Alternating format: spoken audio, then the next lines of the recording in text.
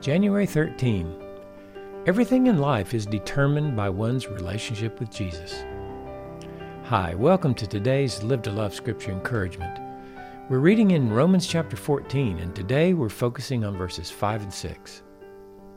One person regards one day above another regards every day alike. Each person must be fully convinced in his own mind. He who observes the day, observes it for the Lord, and he who eats, does so for the Lord. For he gives thanks to God, and he who eats not, for the Lord he does not eat, and gives thanks to God. If we're to live to love with Jesus, we must view all of life from his worldview.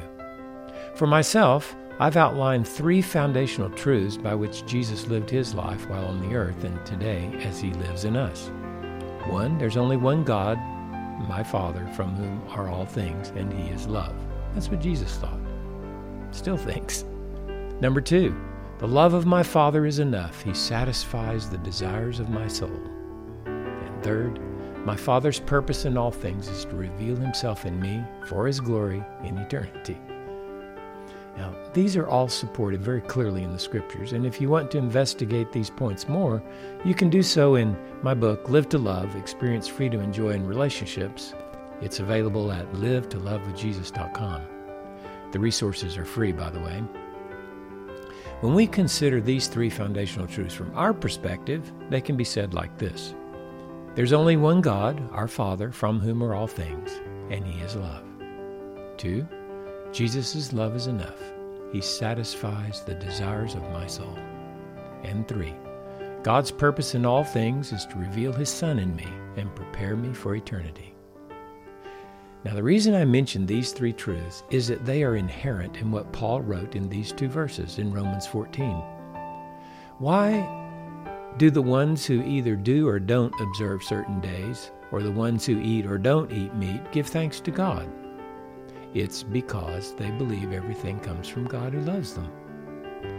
Paul admonished each one to be fully convinced in his own mind as to what he's to do to please Jesus, his Lord. Why is this important? Because every believer is to be most satisfied in the will of the Lord, receiving and doing what pleases him. Everything in life is determined by their relationship with Jesus. Everyone also does what they do for the Lord. This means that they recognize whatever the issue is, their purpose in life is to reveal Christ, the Lord, and make his name great, not only in this life, but on that great day when Jesus is revealed in glory. Do you give thanks to God for what he's provided you to eat, or do you just eat it without thanksgiving?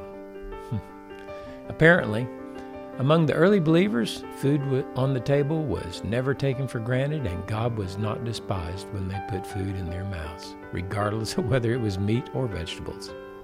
The issue here is faith. What do you believe? Paul was encouraging them to love each other because their faith in God was the same. They all looked to God as the provider of their food and all of life. When we live to love with Jesus, we have this same attitude toward whatever happens in our lives.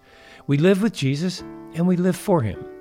If we believe in him, then everything is about him, even down to what days we celebrate and what food we eat. We treasure Jesus more than life itself. Through his love, we love one another.